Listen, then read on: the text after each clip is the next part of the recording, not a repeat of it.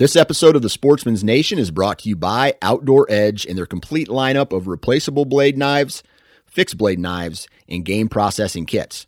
Now, we've all been there before, trying to field dress your wild game with a dull knife. This is where Outdoor Edge really steps in. With the Razor Safe system, you can have a brand new razor sharp blade with just the push of a button. No more dull blades and no more problems processing your wild game. To check out all of the products from Outdoor Edge, visit OutdoorEdge.com. And at checkout, enter the discount code NATION30. That's NATION 30 for 30% off of your purchase. The Houndsman XP podcast is fueled by Joy Dog Food. Joy Dog Food has a rich tradition of supporting the houndsmen of America. Founded in 1945, Joy is proud of its history and the relationship it has built with the American houndsman. And in 76 years, there's never been a recall. Made with 100% American-made high-quality ingredients, Joy Dog Food has one of the highest calorie-dense formulas on the market. For 76 years, this made-in-America product has kept hunting dogs in the field day after day, season after season. And when we say made in America, Joy has a long track record of fighting for American freedoms by being on the front lines against the animal rights movement and their extremist tactics. Joy will fuel your hounds and fight for your freedoms. Fueled by Joy.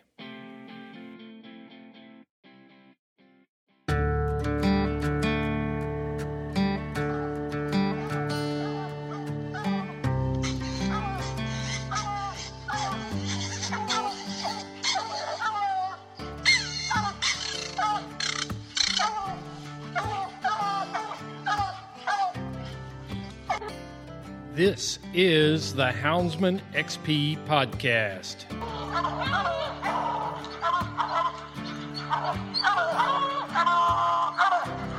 Good dog, get that bear.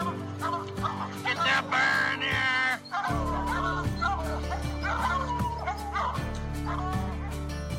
The here. original podcast for the complete houndsman. Look at your coat of go, Justin Height. We're gonna get him. The podcast that represents our lifestyle of extreme performance. Get up there. Get him. Yeah, good boy. Good boy, Ranger. Uniting houndsmen across the globe from east to west, north to south. You know, if you're going to catch a cat or a lion, you know, you have to have teamwork. We take you to the wildest places on earth. Yeah, so how many days a week you spend in that? As much as I can, to be honest with you. Anytime that I get, I'm out there. Join us for every heart-pounding adventure on Houndsman XP. I'll tell you like I tell everyone else, I'm going to hunt whether you're here or not, so you might as well be here.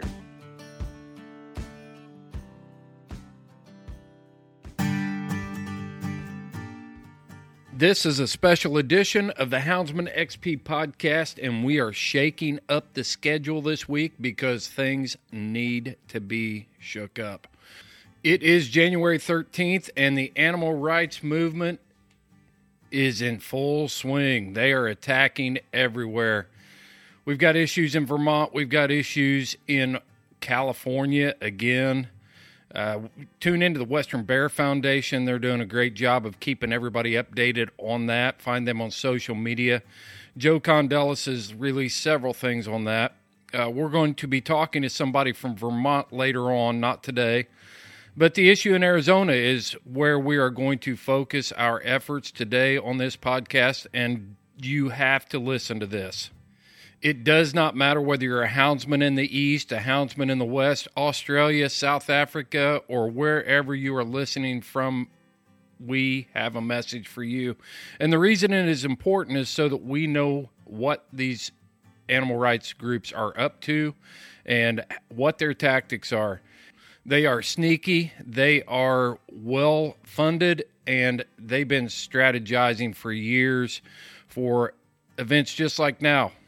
What they're doing right now. This has been in the works for a long time, and we have to know who our enemy is. This is an uphill fight with the sun in our eyes. There's no doubt about it. We can't match them dollar for dollar, but we can do things to, like our guest says, chalk the wheels of the machine.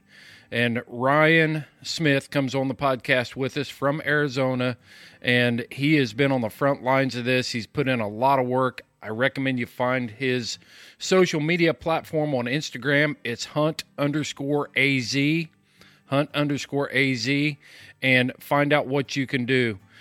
The link to make comments on this Arizona thing are going to be in the show notes for this episode, so check those out. Folks, I cannot stress enough how important it is for us to know what is going on here. I would much rather be listening to Josh today interview somebody with, cutting up and that laughing, joking around, typical Thursday show that we have, but we cannot afford to let this ride and not get the word out to you. This podcast has always been about developing you and us as complete houndsmen, and part of that is the ability to defend our lifestyle, stand up for our freedoms, and how we can do that effectively. It's as important as knowing how to train your hound, knowing how to feed your hound, and tactics that can be used to catch game.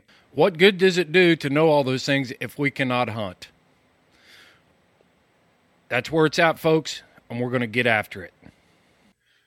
All right, so I mashed that record button, and I'm honored to have Ryan Smith with your Instagram handle and account is Hunt_AZ. Hunt Arizona is you're an influencer on Instagram. And the reason I'm talking to you is because as far as I can find out here, Ryan, I've looked around and you're the only person that has brought a very important issue to the front and into the light about some things going on with bear, lions, and bobcat hunting in the state of Arizona. So, Ryan, thanks for coming on and taking the time. Appreciate it. Yeah, not a problem. Thanks for having me. Yeah. So why don't you just lay out what is going on there? You've been on the ground. You've been tracking these issues, and just give our audience an idea of what is actually going on in Arizona and with hunting. So pretty typically I stay up to date on this stuff, and this whole topic had flown under the radar. It was brought to my attention by a few of my followers. They sent me, I would almost like to call it seemed like a leaked email. I don't know that that's the right term for it, but it was an email that came out from somebody in Game and Fish, sent out to somebody else, and then it just kind of slowly trickled through the social media network, and then that same day made its way to me. So I felt the duty to make sure we get that said loud and proud. But what's going on is Arizona does a 5-year period for their regulations. So every 5 years they have an open comment period, and what that does allows the public to comment how they want to on issues they think need to be addressed. And it can be anything. It can be anything from deer management to what we're dealing with predator management, or something we dealt with last year, just kicked into effect January 1st, was trail cameras. Whatever the issue is, you can send in your public comments. You can even send in a comment just praising Game and Fish if you want. But it's a public comment period to bring about whatever topic you'd like to. So the public comment period started January 1st. And again, it's going into the next 5 years of regulations. 22 ends this current 5-year set of regulations, and 23 through 28 will be the next period. So what was happening is there's a few anti-hunting groups. They collaborated and started getting this information out to their followers, to get them to start commenting in this open comment period, to try to bring awareness to a stop or a ban for mountain lions, bears, and bobcats here in Arizona. And it kind of was, it to me felt like a sneak attack. They were going under the radar, which we all have the same opportunity to comment on this as they do. It's a public forum. Yeah, we'll get into that. Basically, let's kind of break it down here a little bit. So, like I said, I've looked all through social media. I've contacted Sportsman's Alliance, Hunter Nation, Rocky Mountain Elk Foundation, Wild Sheep Foundation. And to my knowledge, none of them even knew this was going on in Arizona. Looking through social media, there are some houndsmen who have shared your content and starting to raise awareness there on this issue. But as far as you know, has there been any official proposal made by Arizona Game and Fish to end lion, bear, or bobcat hunting? Not to my knowledge. There has not been. Like I said, with this open comment period, this was a way for the other side to get the ball rolling. So I'm not 100% on how the process goes. I've never been a part of that process, but I would imagine with their open comments, once you get enough public interest, it then starts to get wheels turning. And once wheels get turning, it's harder to stop the machine. Right. My outcry on this was, if they're going to get wheels turning, let's chalk those wheels before they get anything in motion. That's a good way to put it. Nothing official has been set for a ban, tighter restrictions, whatnot. Like I said, it's just being proactive rather than reactive to this attempt at our privilege and rights as outdoorsmen. Are you a houndsman, Ryan? I am not. I've been a part. I grew up as a kid. I had family that was in Western New York, so I grew up around it, doing it. But currently, no, I'm not. So, what is your concern with restricting these types of hunting? So, in general, restricting these types of hunting, it's not, for me. It's not the aspect of just the houndsman. It's the animal itself. These animals are detrimental to our ecosystem. So, I mean, one way or another, if we stop managing these animals, then they're going to overpopulate, and other populations are going to considerably decrease, which then in turns goes to your deer hunting and your elk hunting throughout Arizona. And once those populations start to go down, tag numbers start to get cut.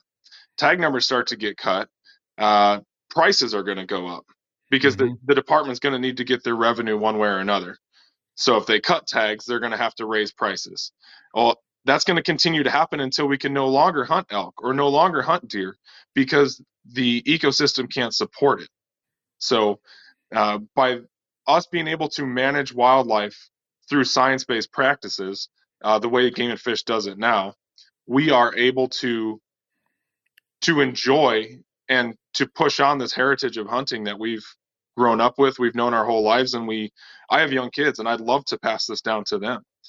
So one thing I've been pushing is, if we as hunters don't band together, it doesn't matter if you're not a lion hunter or you're a deer hunter, you're an elk hunter, whatever you are, you're a hunter. We need to come together. We need to link arms as a unit instead of cliques. Because these antis, if you're an anti-bear hunter and you're an anti-lion hunter and you're an anti-deer hunter, they don't care. They're anti. They're just, they'll band together real quick and come against us and create a force that's super effective. Where if we sit here and stay cliquey with our little hunts here and hunts there, or groups here, groups there, we can't compete with them. Right. And yeah, there's a lot to unpack in that brief statement you made right there. And since the beginning of this podcast, we have done our best to try to unite hunters and break down the tribalism within hunting groups. And I think one of the things that often gets overlooked by the hunting community is their efforts are an international effort. If they collect dollars in Norway as a U.S.-based animal rights organization, they're going to use those Norway dollars to fight right here. And I don't know of any hunting organization that is that well organized. And you've got 3 of them down there right now. You've got the HSUS is involved in this thing. They're supposedly having Zoom meetings from what I've gathered so far. They are conducting Zoom meetings and telling their supporters how to get involved. You've got the Mountain Lion Foundation that is Right. involved in this, who has, fought for the ban of hunting mountain lions. And then you've got the one about wildlife diversity. What is the official name of that? That one I have down as the Center for Biological Diversity, and that's here. That's Yes. local to me. That's here in Tucson. Right. So you get these organizations and they're all putting their efforts into their pet projects this year. Kind of give us a layout of why you think that this is an orchestrated, I'll just call it an orchestrated attack, and what kind of strategy, why now? Why are they doing this in 2022? So a little back history on it. I think back in 2017, 2018, which would have been the beginning of our last 5-year period, they came at us again with proposing mountain lions and bobcat ban at the time. That one went into official bill or an official proposal. They had the written or they had everything written up. Went to Game and Fish and had an official proposal put to them. So my thoughts are what they did then was they were testing the waters essentially. Mm-hmm. They wanted to rally their troops, and at the time it was Humane Society and Arizonans for Wildlife were the two groups that hit us that time. And what I think these people just change hats. They're not absolutely different. They all work together. They're just yeah. Who's got the best traction this week? I'm wearing their hat. So yep. And so what my take was is in 2017, 2018, we'll call it 2017 because the rules changed in 2018 for that. They came at us full force, and then I think they were testing the waters to see how reactive or how strong we would be. Unfortunately, they blindsided us the same way they did this time. So we were so far behind, it took a lot of time and effort to get caught back up with them. Fortunately enough, we were able to put that down with minor regulations changes. But what I think they did then is saw, okay, the hunting community is going to be this strong. We know in 5 years we have the opportunity to do this again. Well, let's build ourselves, let's build our backbone a little bit stronger and hit them harder. And then what they do is they set the precedent for the ban of bears, bobcats, and lions. When in reality, that may be their goal 20 years from now. Right now, to me, their goal is to chip away. Let's set it big and settle for some small victories within that. Yeah, let's throw everything at the wall and see what sticks. And exactly. And things that are included in that are things like the use of hounds or the use of electronic predator calls, or the times of the day that you can hunt, season lengths. They chip away. We call it death by 1,000 cuts. Yep. Is their strategy that they always use in these animal rights anti-hunting bills. I'll just call it an anti-hunting bill. There was a ballot initiative in 2020, I believe, that was trying to outlaw or make hunting mountain lions illegal, and that was defeated. So they had the effort in 17.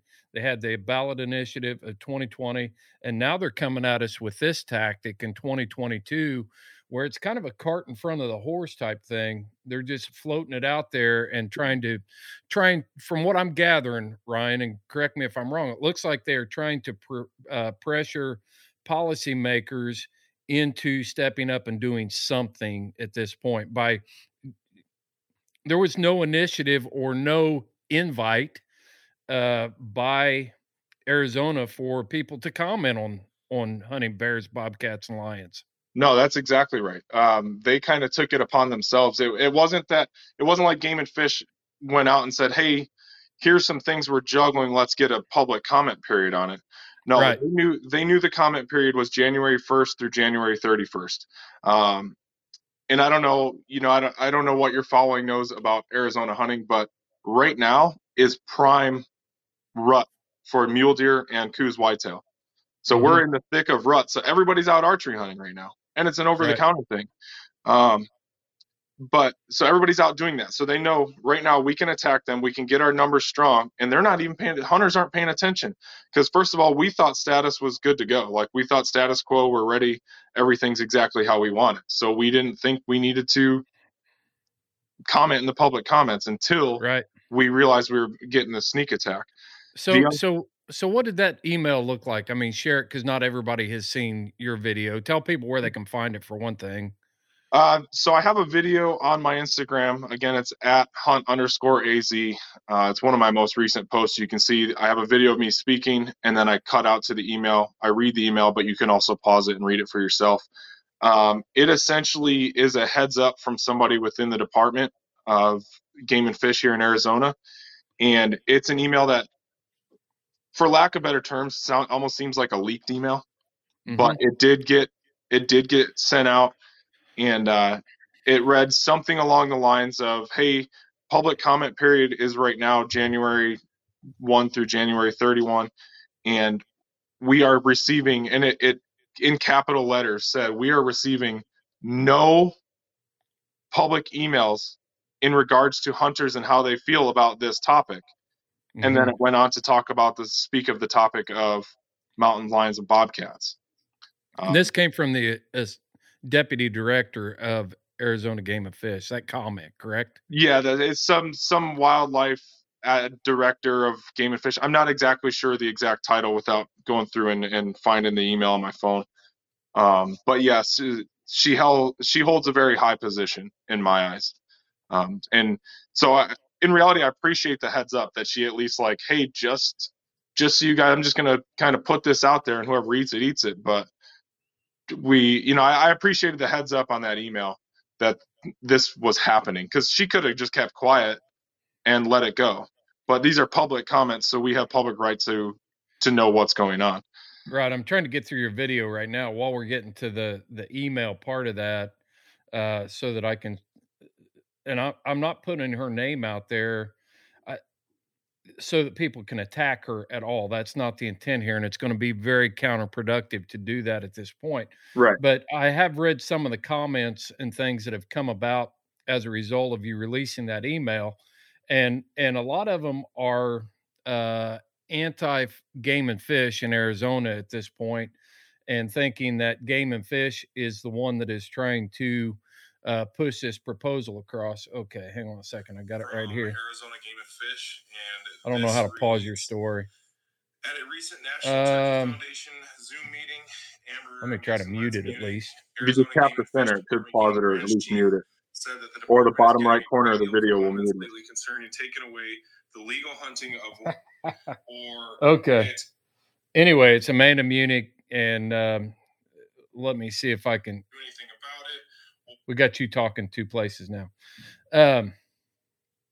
But anyway, so while I'm trying to get her direct title and everything, I think she's the assistant director for Arizona Game and Fish. We should not be crucifying this lady. There's a reason why she took this opportunity in this meeting to get some sort of message out there, and the right people obviously saw it. In reality, she did nothing but help us. Like, she's the one that brought this to light. And like I said, and I say it loosely, quote unquote, whatever, a leaked email. Obviously it was intended to get out, but I think she knew if I get it out to one person, this could go bigger, and it just slowly got bigger. So I posted a video yesterday in regards to a lot of that, because I don't want people attacking Game and Fish. I work closely with someone from Game and Fish, and I spoke with them on this topic a few times. And they didn't know. I've got that information real quick, if you don't mind me jumping in. No, go ahead. So it is Amber Munich, and she is the Arizona Game and Fish Department of. I'm guessing that's Munich. She's a branch chief for Department of Game and Fish, so she is a branch chief for them. So she has got that information out in the right hands. Right. And sorry for that mix up and that confusion there. Yeah, and I really wanted to display that yesterday. So I put out a video again yesterday saying, listen, Game and Fish, from the conversation I had with a Game and Fish representative, they didn't know this was going on. They weren't behind it. But in reality, the antis are going about this completely legal. It's, they're just commenting in an open comment period. And I really wanted to take the heat off of Arizona Game and Fish, because Right. over the last few years, the way they've adjusted the lion hunting and other hunting around the state, I didn't always agree with it, but they are using science-based management, and it's working out well. So I do want to praise them for that, and I really didn't want people beating up on Arizona Game and Fish for this specific thing, because it's out of their hands at this point. Yeah, not yet. We can't beat up on them yet. No, not and hopefully we're trying to avoid that, and so that's, I think that's wasted energy to be trying to do that, and it's also counterproductive. Mm-hmm. And you're not winning any friends and influencing people when you take that approach. You don't kill the messenger, Yeah, absolutely. So this whole predator deal, predators seem to, they are the top tier objective for these animal rights groups to come after. And part of the issue is they operate in an idealistic world that's emotional based.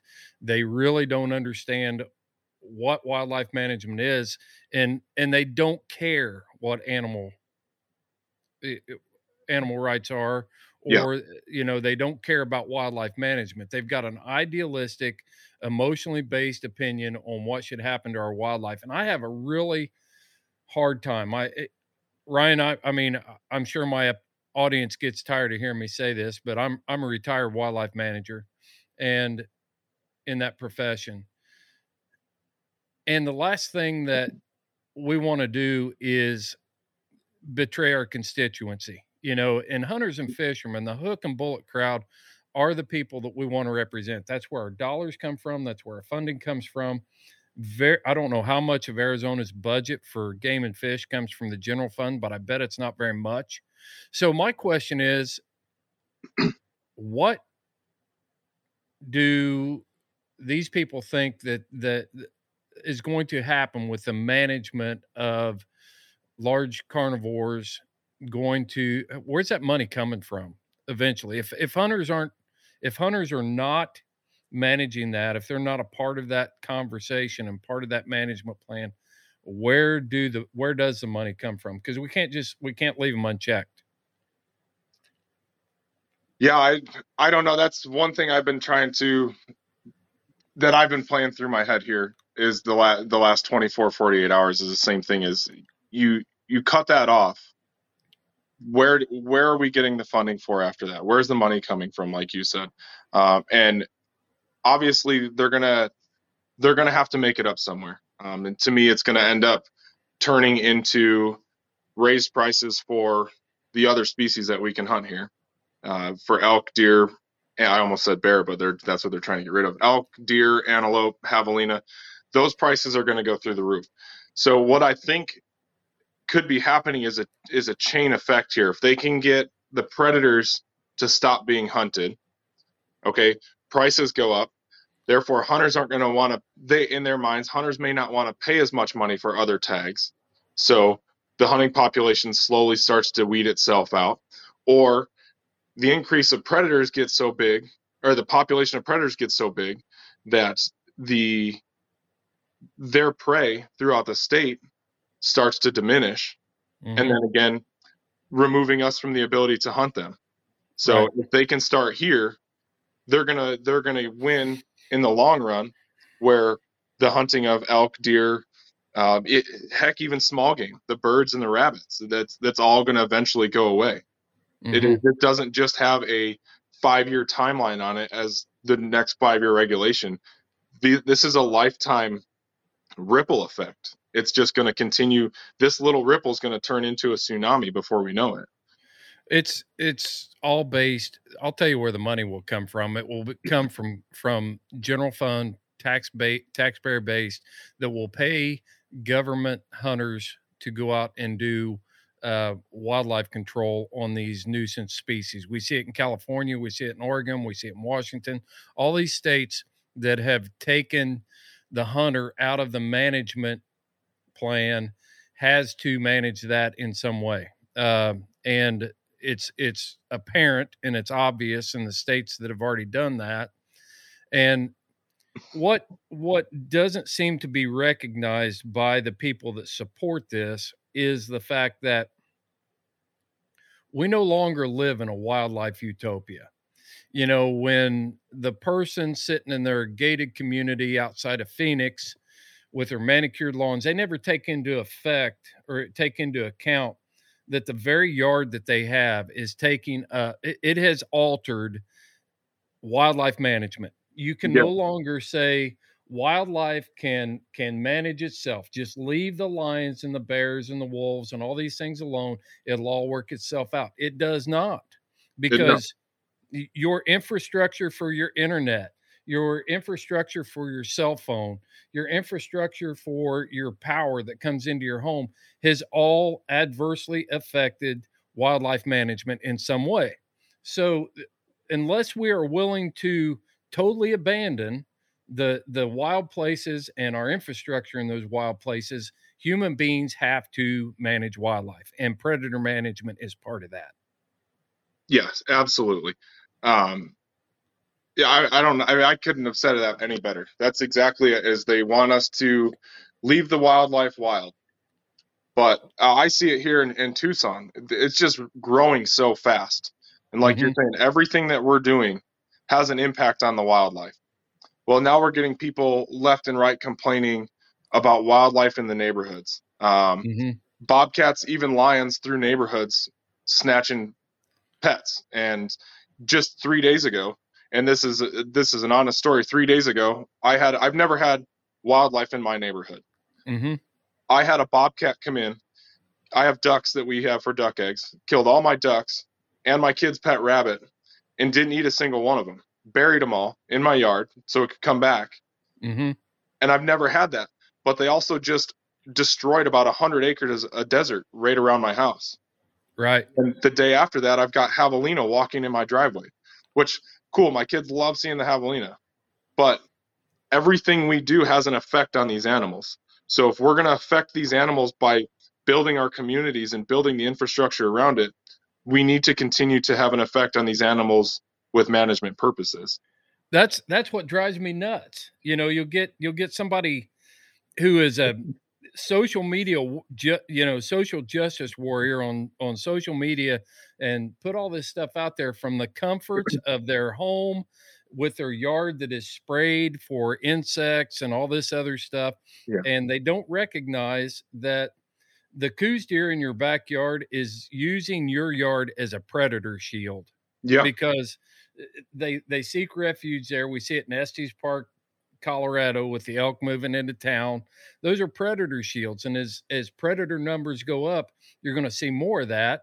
And now you've got a wildlife human conflict situation. And again, we're creating a problem for some bureaucrat sitting in his ivory palace to resolve for these people that don't want hunting on the landscape. Right. And then you go to that wildlife human interaction issue. Like you said, we're seeing it in California. Well, you took the hunter out of it.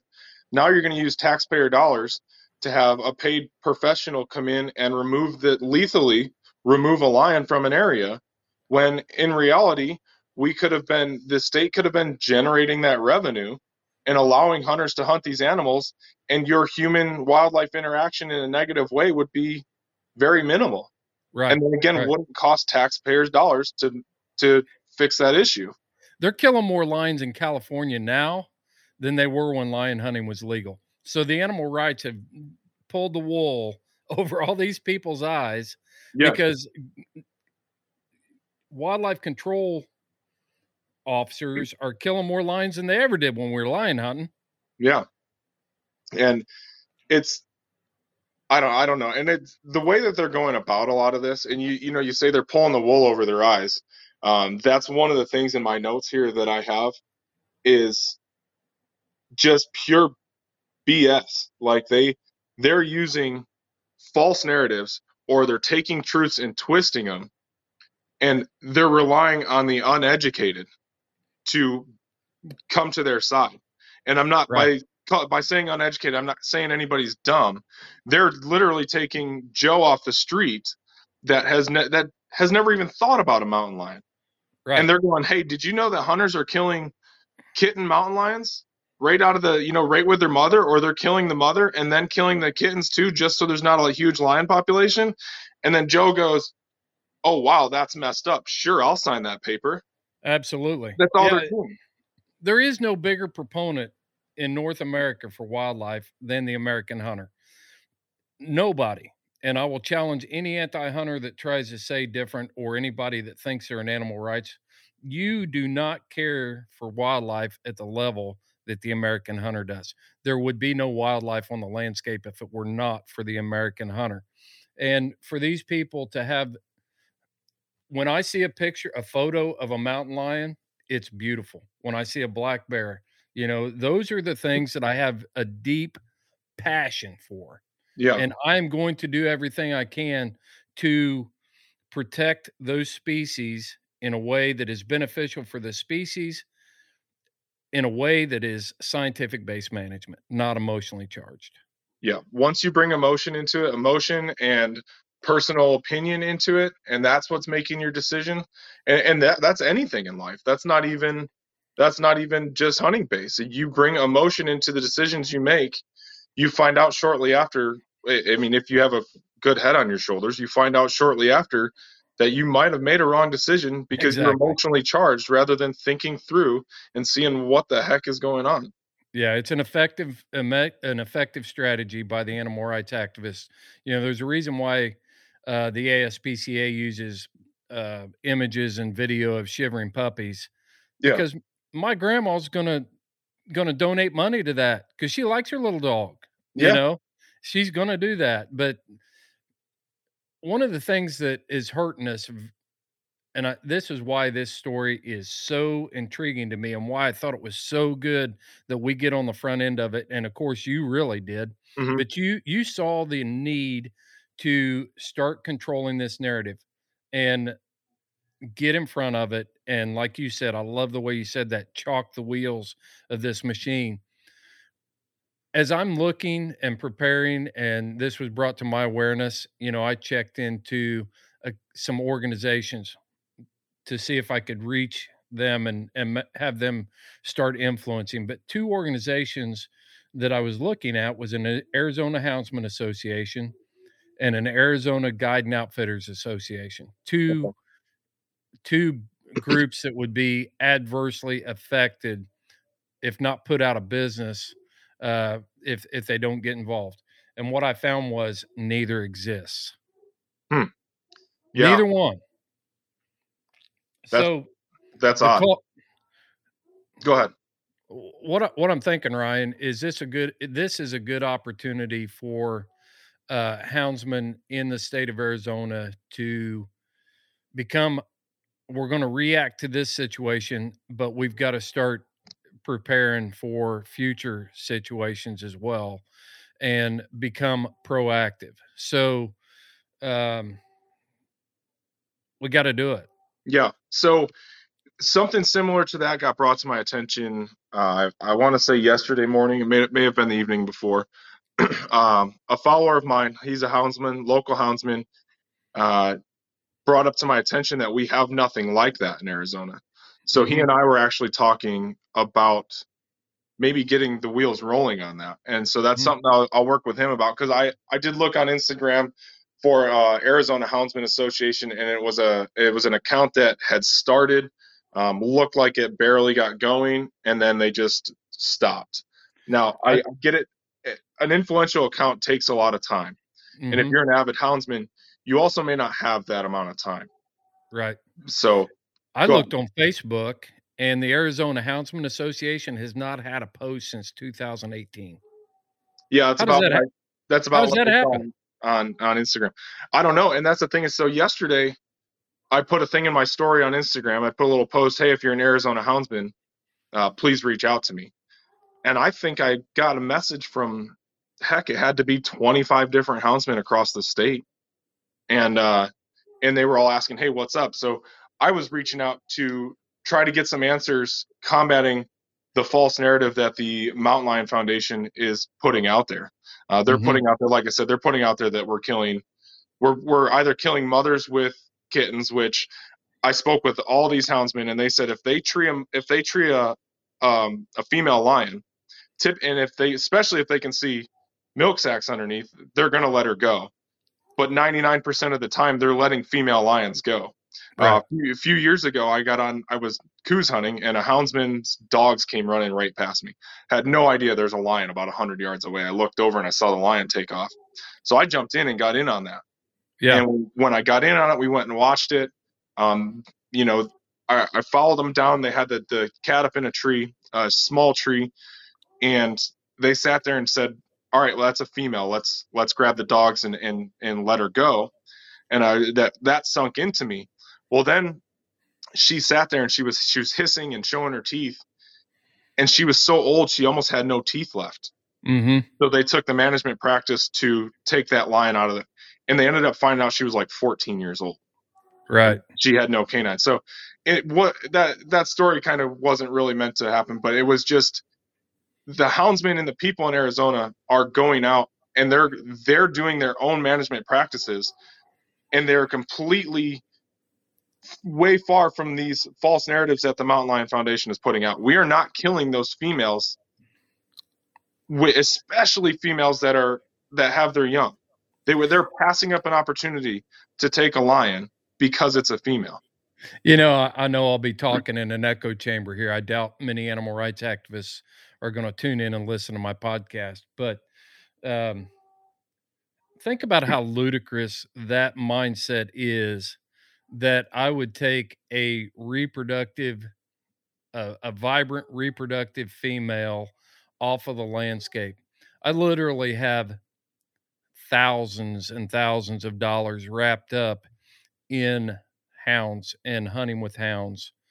Just from that standpoint, just from a financial standpoint, because it's something that I love to do so much. If I were to go out and just have no regard for the reproductive ability of these animals that I pursue with my hounds, that's insane that narrative could even be pushed. But I still go back to the fact that as houndsmen, we have lost control of the narrative, and as hunters, we have lost control of the narrative, and you can't regain the control of that narrative by sitting back and hoping somebody else is going to get it back for you. You've got to get involved. You've got to. So just blows my mind that people are that easily duped, I guess is the good word for it. And one of the houndsmen I spoke with yesterday, in regards to the same situation of passing the opportunity to harvest a female, he brought to my attention the most detrimental animal to a mountain lion population. And I'm not 100% sure that this is true for bear, but I do know that it's similar for bear, is the male of that species. A mountain lion, a tom mountain lion, they need to eat, sleep, and sex. Those are their three things on their mind. Right. So they're going to eat, they're going to sleep, they're going to breed. Well, a female mountain lion breeds, she gives birth, and now that lion is no longer of use to the tom. So what he's going to do is attempt to kill the kittens, because once the kittens are no longer there and she's no longer nourishing those kittens off of her breast milk, she's going to go into estrus again. Right. So he gets to breed again. And if not, he's going to kill her, because now it's a food source. Mm-hmm. So and that was just so enlightening to me that, or kind of just brought some attention to me that the most detrimental animal to a female lion with kittens is not a hunter. It is the tom lion. And I know bears do the same thing. A boar bear will gladly kill a cub just to bring that mother back into estrus. That's exactly right. One thing that really gets overlooked and never comes out enough, Ryan, is the fact that there is no other form of hunting that affords the hunter the opportunity to evaluate their prey. When you're standing under a lion tree, for instance, we'll use that one. You can tell what sex that animal is. You can really look it over.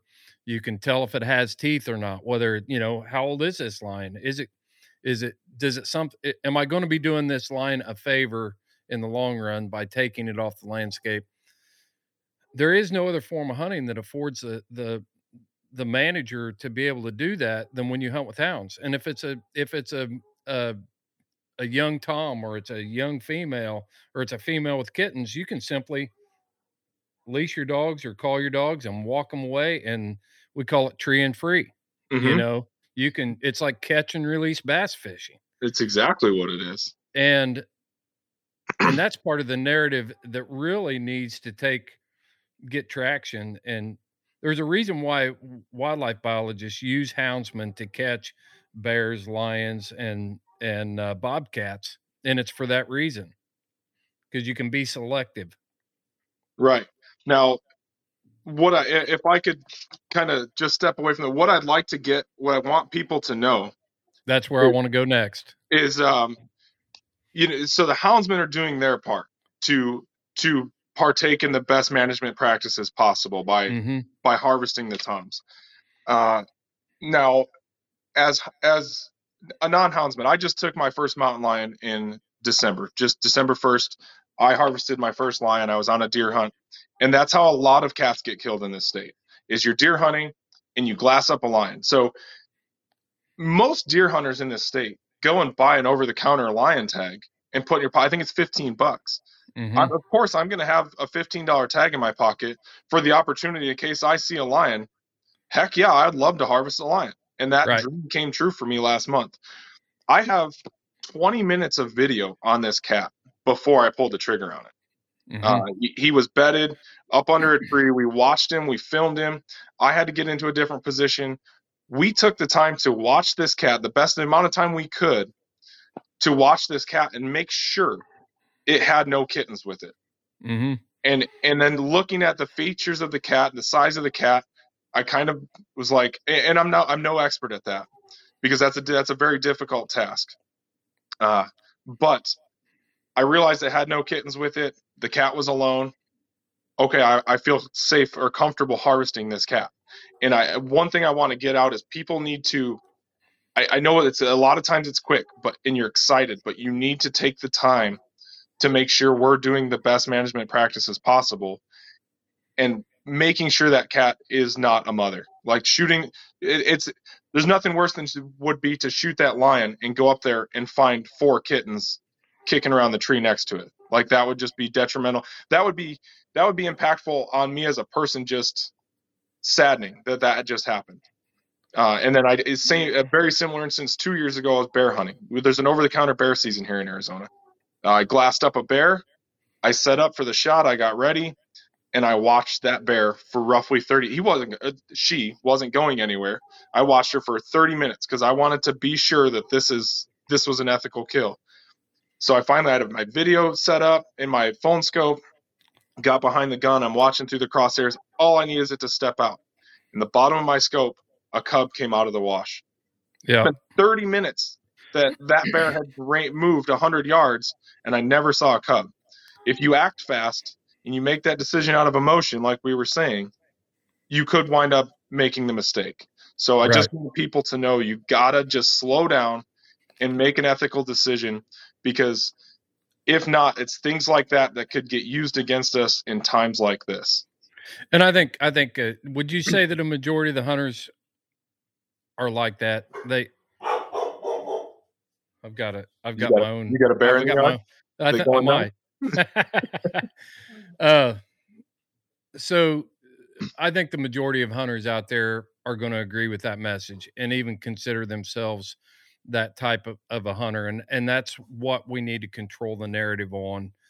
And even though I hope the anti-hunters do tune in and listen to this conversation between you and I and give them a different perspective, or at least the non-hunting crowd that is trying to make an informed decision on whether they should support a ban or not. So when we look at issues like this, I know that houndsmen and hunters are sick when there is a mistake that is made like this. I mean, I've Mhm. known guys that stopped hunting for the year because of a mistake or an accident that happened, something that was outside their control. Right. So I don't know. Again, just with that, if we don't take those practices as hunters into account, then we're going to continue to get this false narrative pushed against us that we're out killing these mothers or these juvenile cats and bears. We haven't even touched on the bears yet. I mean, I have notes on that. We haven't gone there yet. Let's jump into that, and we're gonna talk about how people can get involved here soon too. Okay, so the narrative that they're pushing against us with bears. Let me pull my notes right here. The narrative. Who is they? Okay, let's cover that again. Going back to where we started with this conversation, there's a Mountain Lion Foundation. There is the Humane Society of the United States, and then the Center for Biological Diversity. So those are the three right now. They're the three that have collaborated on this. I'm sure there's more faces behind it. The money's going to have to come from somewhere, and other organizations, when it comes to things like this, will dump money into it. But those are the three that I have been brought to my attention. In a way, they're showing complete disregard for the rules that we have set here in Arizona. When you draw a bear tag, which, again, you asked me earlier, what's my feeling behind this, because I'm not a houndsman. So like I said, I just harvested my first lion. I just drew a bear tag for the first time in my life. So I start bear hunting here in the spring. It's an archery bear tag. And in the regulation right there where the bear regulations are, it tells you dates, locations, and tags allocated for that hunt. And then it says all legal all bears except sows with cubs and cubs with sows. So that's page 1 of your bear regulation chapter. What they're going at is saying that when bears come out of hibernation, that we are running bears ragged because they're coming out of hibernation. They're vulnerable. They're malnourished because they've been sleeping for months. That's true. That is all true. But the next rule down in the bear regulations for Arizona says right here, using dogs during spring hunts after hibernation is prohibited. That's rule number 12-4-304 in your Arizona Game and Fish Department regulations book. Mm-hmm. So they're pushing that narrative that we're running dogs in the spring. Not true. They're also pushing the narrative, and I quote from a blog from the. I don't want to blow up people's positions because that's not what we're here for. We're here for our initiative. But somebody very high in the Humane Society. Washington, Nevada, Arizona can kill newborn cubs themselves. That is a quote off of their page. So if looking at that, technically, you look at the Arizona regulations, it doesn't say we can't not kill cubs. It says we can't kill cubs with sows and sows with cubs. But any ethical hunter in their right damn mind is not going to see a bear of 50 pounds and go, that's what I'm putting my tag on. Right. We're vested in this.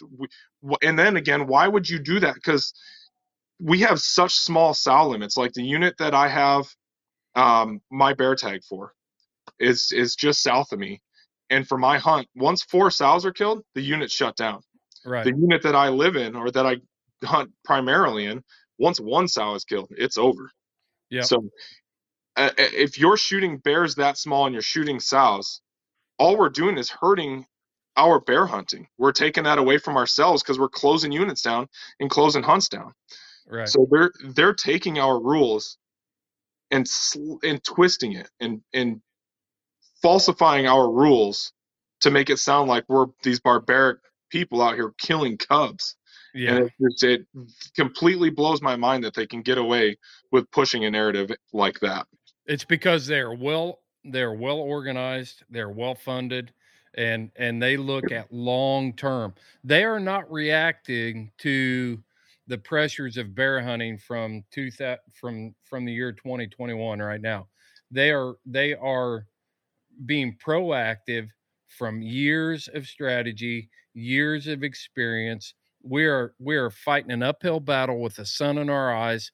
Just to give you an idea, Ryan, my sources tell me that HSUS is still sitting on a war chest of $500,000 to fight for the stopping bear hunting and lion hunting and bobcat hunting in Arizona alone. They're already $500,000 ahead of us right now.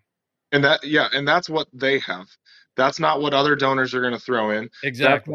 They're going to get alligator or anti-alligator hunters of Florida. Those guys are going to throw money in. You know, like I don't. That's probably not even a group. Anyways, it's just they're just, what I'm saying. But there are people out there that are fighting under that narrative and that banner, and it's like, yeah, you know, if we can, absolutely. Like a small win for you is a small win for me. An enemy of my enemies is my friend, and that's all it is. Right. You know, so so that they're doing that. One thing I've noticed is both of these groups. So the Biological Center for Diversity, I haven't really seen a lot of steam coming from them yet. I think they're just a face in the crowd on this. I could be completely wrong. I just haven't seen much from them. But the other two organizations, they're living off of old statistics.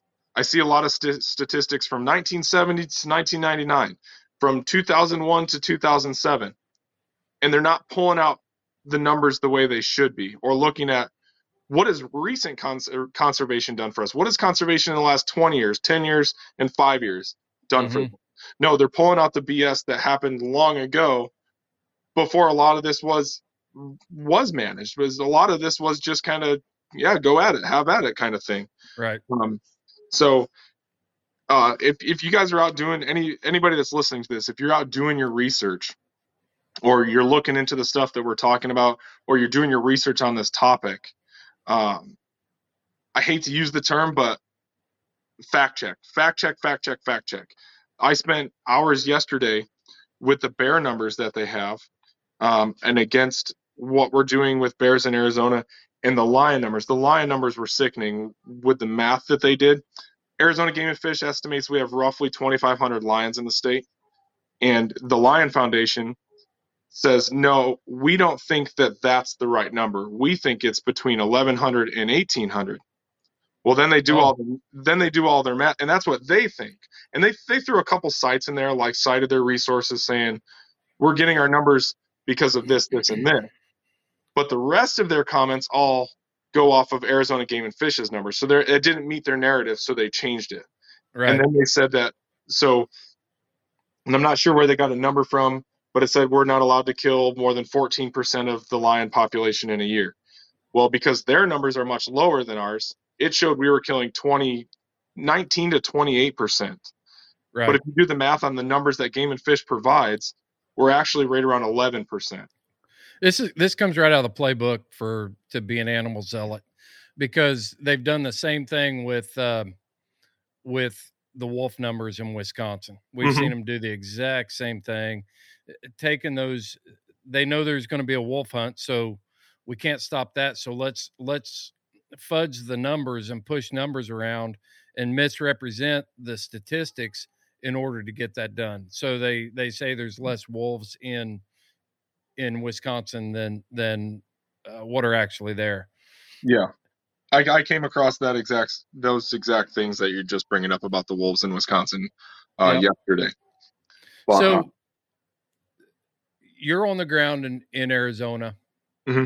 Tell our listeners, what is the tactic here? What's the approach? What do they need to be doing? What do people from everywhere need to be doing to preserve the management of our large carnivore predators in the state of Arizona? So what we need to do is, like I touched on earlier, we need to get out of our clique mentality, our tribal mentality, and take all of our tribes and cliques and make it one community. First off, we need to do that. And that goes along with no longer bashing other hunters. You see a photo, oh, that deer's small. Don't bash them. Just that's their animal. That's what they decided to hang a tag on. Let's stop bashing each other first off and band together. From a social media aspect, I've got a couple answers to this question. From a social media aspect, I see photos every day of people harvesting their animal and taking their picture. They're happy, they're pumped, they got to fill a tag, they get some meat in the freezer. Take the time to, if you're going to take the picture, display your animal respectfully. You take it, and I've done it. I've done it the wrong way. I've displayed a photo of an animal, their tongue hanging out, blood everywhere. It doesn't help any of us. Cool, you got your animal. Take an extra 30 seconds to just find a way to display it a little more respectfully. First off, it's just respectful to hunters everywhere, to the animal, and last, it can't be used against you. Like, it's not this gory, bloody photo that when the antis need ammo, they go look through a page like mine where I share everybody's photos and go, here we go. This guy's got a bloody javelina. This guy's got a bloody elk. This guy's got a bloody this. It helps defeat their narrative that we're being barbaric about it. Now that's just my ideas from a social media aspect. The real thing we need to be doing is we need to be, and this is not just Arizona residents, this is nationwide. Anybody can send these emails to Arizona Game and Fish. And when I say reach out to Arizona Game and Fish, please do not message them on social media in regards to how you feel, because those comments do not get taken into account for what we're trying to accomplish. Those comments are literally between you and one person running that social media account. Then that comment gets discarded. You need to be sending these emails, and it's AZ Hunt Guidelines at azgfd.org. And I've been posting it all week, so go on over to hunt_AZ. You'll see it, and you message me, I can have that. But it's AZ Hunt Guidelines at azgfd.org. Send it over saying that you are pro science-based conservation and you would like to continue seeing the management of our predators across the state of Arizona continue to be managed the way that they are, the way that they currently are, the way they have been through science-based practices. Something along those lines, but basically saying that you are pro science-based conservation. Right. All right, Ryan. What about, do you have any guidance for people that want to contact, like the Arizona Game and Fish Resources Commission, who might be hearing this issue in the future? Do you have any links to anything like that? Or is it just strictly an email campaign at this point? As far as I know, it's strictly an email campaign. There's another email, and I believe it's rulemaking at azgfd.com, or not .com. Rulemaking at azgfd.org. That's another email address you can send it to. You can send to both of them, but right now the open comment period is coming primarily out of the AZ Hunt Guidelines at azgfd.org. Okay, we'll verify both of those. You can email them over to me or text them to me, and I'll make sure that they get in the show notes for this episode. Okay, great. Are there any other organizations on the ground in Arizona right now that you've talked to or contacted that are taking up the torch and fighting this? Yes, I'm glad you asked, because I've gotten so fired up over this conversation. You and I spoke on the phone this morning. There's right now. I did another podcast last night. I interviewed on another podcast last night, and the people I interviewed with last night, they're part of an organization called Howl for Wildlife. And this organization's getting going. They were huge and very impactful on the attempt at bear hunting in California last year. They also were a part of another initiative in Nevada, I believe last year as well. Right. So they're going to deal strictly with wildlife conservation issues. We just went through a trail camera ban here in Arizona this past year. just went into effect January 1. They didn't get into that because that's not a direct wildlife issue. That's a separate issue. But what they do is they do this nationwide. They catch wind of these things and they get on it just like I am. They get on it and try to pound it into the ground before it has a chance to grow. And that's Howl for Wildlife. Their website is currently being worked. I think last night when I spoke with the director, he said in the next couple days it's going to be up and fully functional.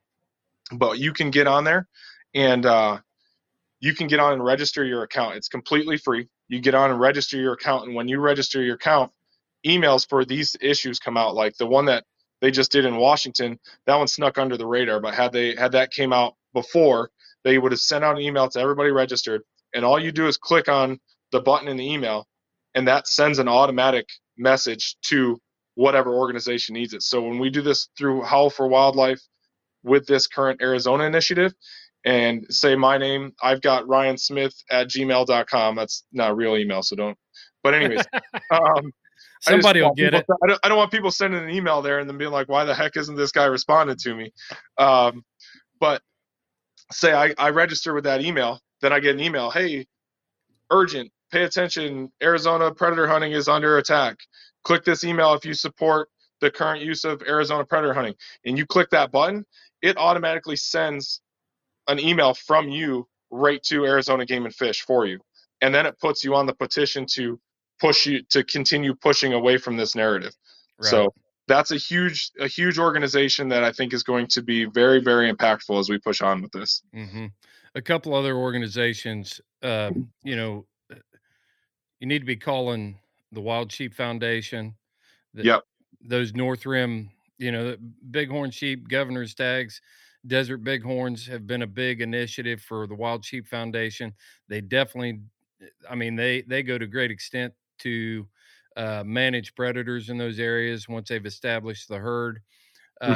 Rocky Mountain Elk Foundation is another one that if you're a member of that, you need to make sure that they're aware of what's going on down there in Arizona with this predator management. And then, of course, Sportsman's Alliance and Hunter Nation are both organizations that, hunters have got to start spending their money wisely and spending it with people who protect their lifestyle and will step up and voice, come together and unite around these issues.